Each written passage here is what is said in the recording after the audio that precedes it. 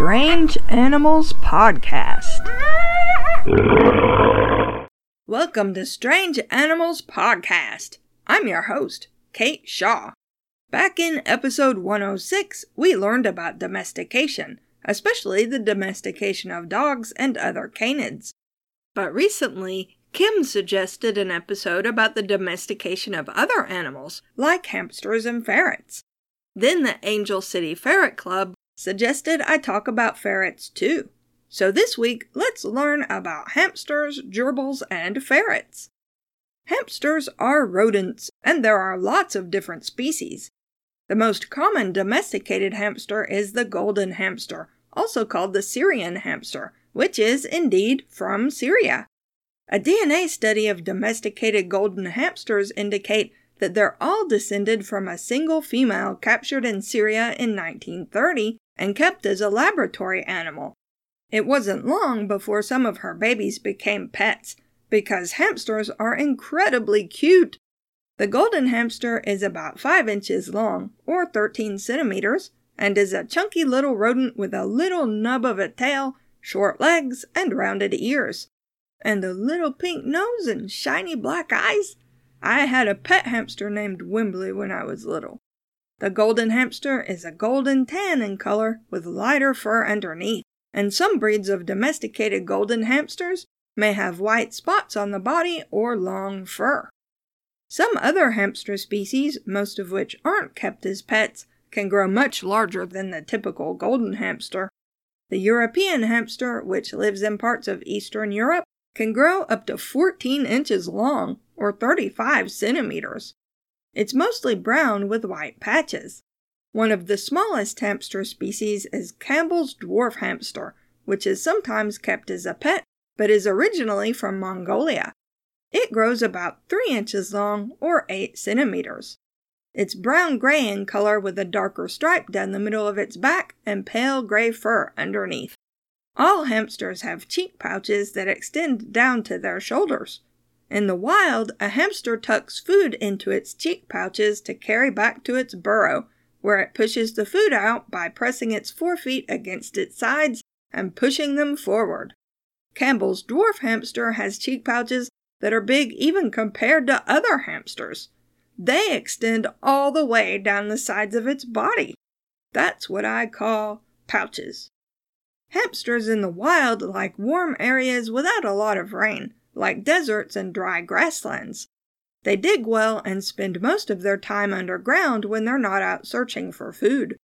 They're most active at dawn and dusk, although they're also nocturnal to some degree.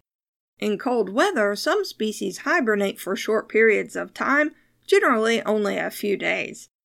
A hamster's burrow can be pretty elaborate, with several entrances, a cozy sleeping burrow, a pantry where the hamster stores food, and even a bathroom where the hamster urinates. Hamsters are hindgut fermenters, and like some other rodents and rabbits, some of the poops they produce aren't waste material, they're partially digested food that the hamster eats again to gain as many nutrients from it as possible. Hamsters are omnivores, eating seeds and other plant material as well as insects and other small animals. Occasionally, wild hamsters hunt together to catch insects, although in general the hamster is a solitary animal. In addition to its ordinary diet of hamster food, a pet hamster likes seeds and nuts, green vegetables, root vegetables like carrots, but not onions, a little bit of fruit, and other plant foods, but shouldn't be given people food since it can contain too much salt, sugar, or other additives that can harm it. Give your hamster deep bedding that it can burrow into to sleep and dig around in, but cedar shavings and pine shavings can be bad for their lungs. Paper bedding made for small pets is safest. And of course, your hamster needs to chew to keep its teeth from growing too long, since like other rodents, its teeth continue to grow throughout its life. It also needs an exercise wheel and toys designed for hamsters, so it can get exercise and have fun. You can find good books about how to care for a hamster in the library. You can find a book on hamster care in the library, not how to turn your hamster into a tiny furry librarian, but would that be cute? Hamsters don't see very well, but they have a good sense of smell and hearing, and in fact, they communicate mostly in the ultrasonic range, too high-pitched for humans to hear most of their calls. Generally, hamsters only call to each other during courtship, when a male and a female are trying to decide if they've found a good mate. I tried to find audio of hamster calls, pitched down so humans could hear it, but had no luck. I guess the sound of their calls is a secret only hamsters know. Gerbils are also closely related to mice and therefore to hamsters, and have a lot in common with the hamster. Both are about the same size, but the gerbil is smaller, less chunky, and has a much longer tail. The tail has fur on it and helps the gerbil retain its balance while climbing. There are a lot of gerbil species, all of them native to dry areas like deserts and grasslands in parts of Asia and Africa. The Mongolian gerbil was domesticated in the late 19th century, but wasn't well known until the 1950s when it became a popular pet. In the wild, the Mongolian gerbil is a gray-brown color, but pets have been selectively bred to produce colors from white to black with various patterns. Unlike the hamster, the gerbil is a social animal and is healthier when it lives with at least one other gerbil. It also likes to burrow in its bedding and needs to chew to keep its teeth from growing too long. It's important to get an exercise wheel that's solid instead of having rungs, since otherwise the gerbil could catch its tail between the rungs and get injured. In the wild, gerbils live in groups with extensive burrows, sometimes connected with the burrows of other groups. It has a good sense of smell, and if a gerbil whose smell it doesn't recognize approaches, the two will probably fight. The Mongolian gerbil grows about 2.5 inches long, or 6 centimeters, not counting its tail, which is about the same length as its body. But the biggest species of gerbil is the great gerbil from Central Asia. It grows up to 8 inches long, or 20 centimeters, not counting its tail. That's almost the size of a squirrel. If a gerbil feels threatened or nervous, it may thump its hind legs on the ground to warn other gerbils. Other gerbils that hear the thumping may also start thumping. Sometimes pet gerbils will start thumping in response to rhythmic sounds in the house, like a washing machine on a spin cycle. This is hilarious and so cute. But of course, if your pet gerbil is thumping, you should look around to see if there's something near its cage that it finds frightening, like a pet dog or a light that's too bright. This is what a gerbil sounds like when it stamps its tiny feet.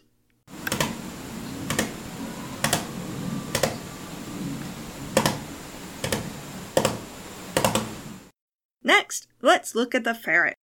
The ferret isn't a rodent. It's a type of weasel called the European polecat, which has been domesticated. Unlike the hamster and gerbil, which are small and somewhat delicate animals, the ferret is much larger and more robust. It grows nearly 2 feet long, or almost 60 centimeters, with a long, slender, flexible body, long neck, and short legs. The ferret is generally a crepuscular animal, meaning it's most active at dawn and dusk. It's solitary in the wild, but domesticated ferrets are much more social. It likes to burrow, and in the wild it sleeps in a burrow during the day. No one is sure when the ferret was domesticated, but it may be descended from animals kept to hunt for rats and rabbits. Like other members of the weasel family, ferrets are carnivores and evolved to be slender and short-legged to fit into burrows of smaller animals. There's even a term for hunting with a ferret, called ferreting. It was also used to keep mice and rats out of grain stores. Ferret breeders selected for white or albino ferrets because they were easier for their handlers to see, so many pet ferrets are albinos. The ferret makes a good pet, although it's an intelligent, active animal and will get into all sorts of mischief if it doesn't have enough to do.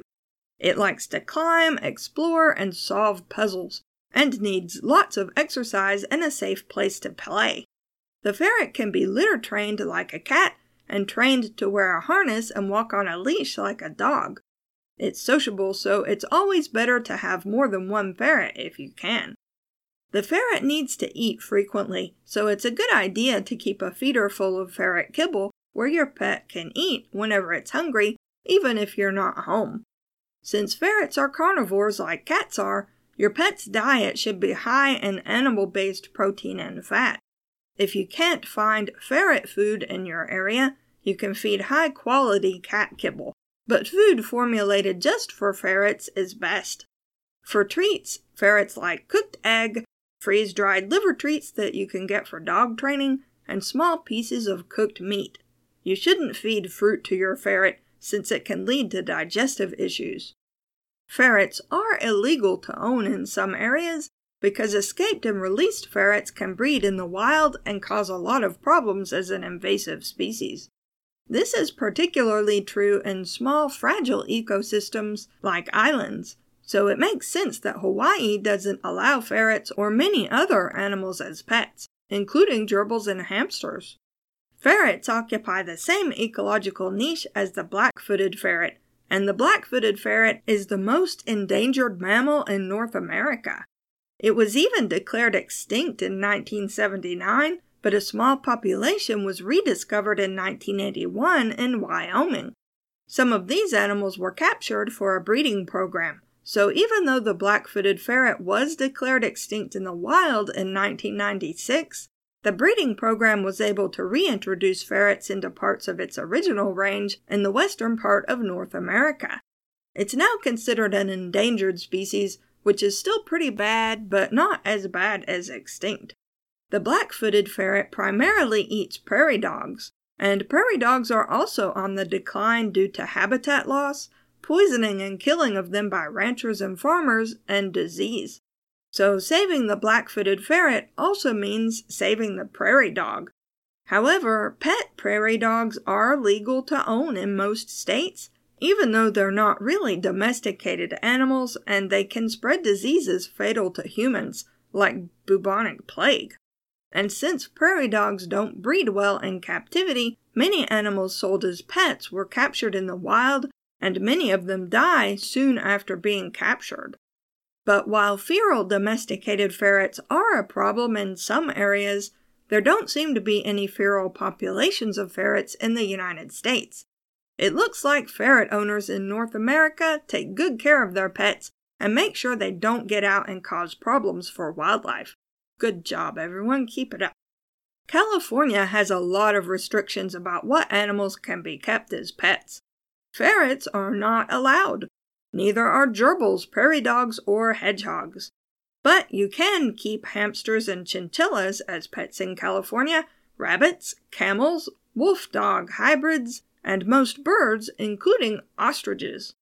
The only reason I even mention California's restrictions on pets is because the Angel City Ferret Club is working to get the ferret ban changed, and they told me all about it. I don't live in California, so I don't want to get involved in the debate, but wherever you live and whatever pet you have, always make sure that you know how to take care of it properly and that you only buy your pet from an ethical and reputable breeder. And, of course, never release a pet into the wild if you can't take care of it anymore. Most of the time your pet will die of cold, starvation, injury, or predation from a wild animal. If you can't find someone who can take your pet, contact your veterinarian who can give you information about rescue services in your area.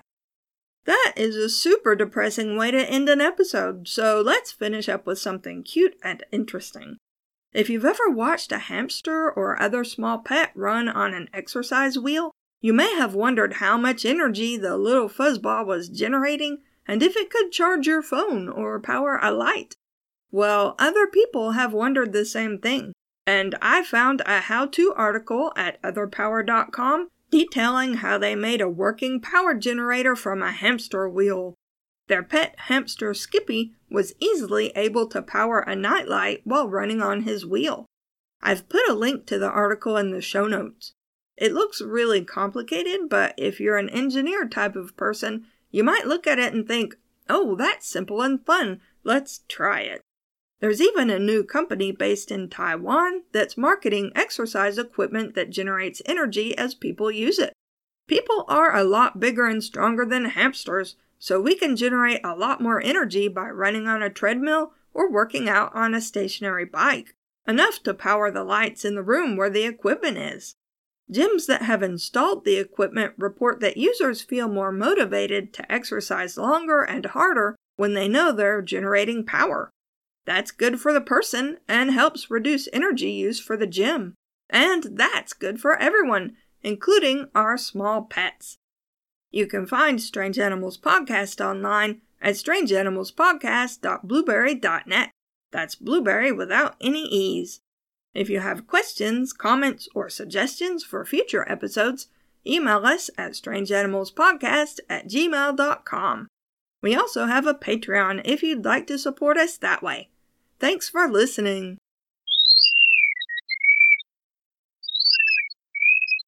But food formulated just for parrots.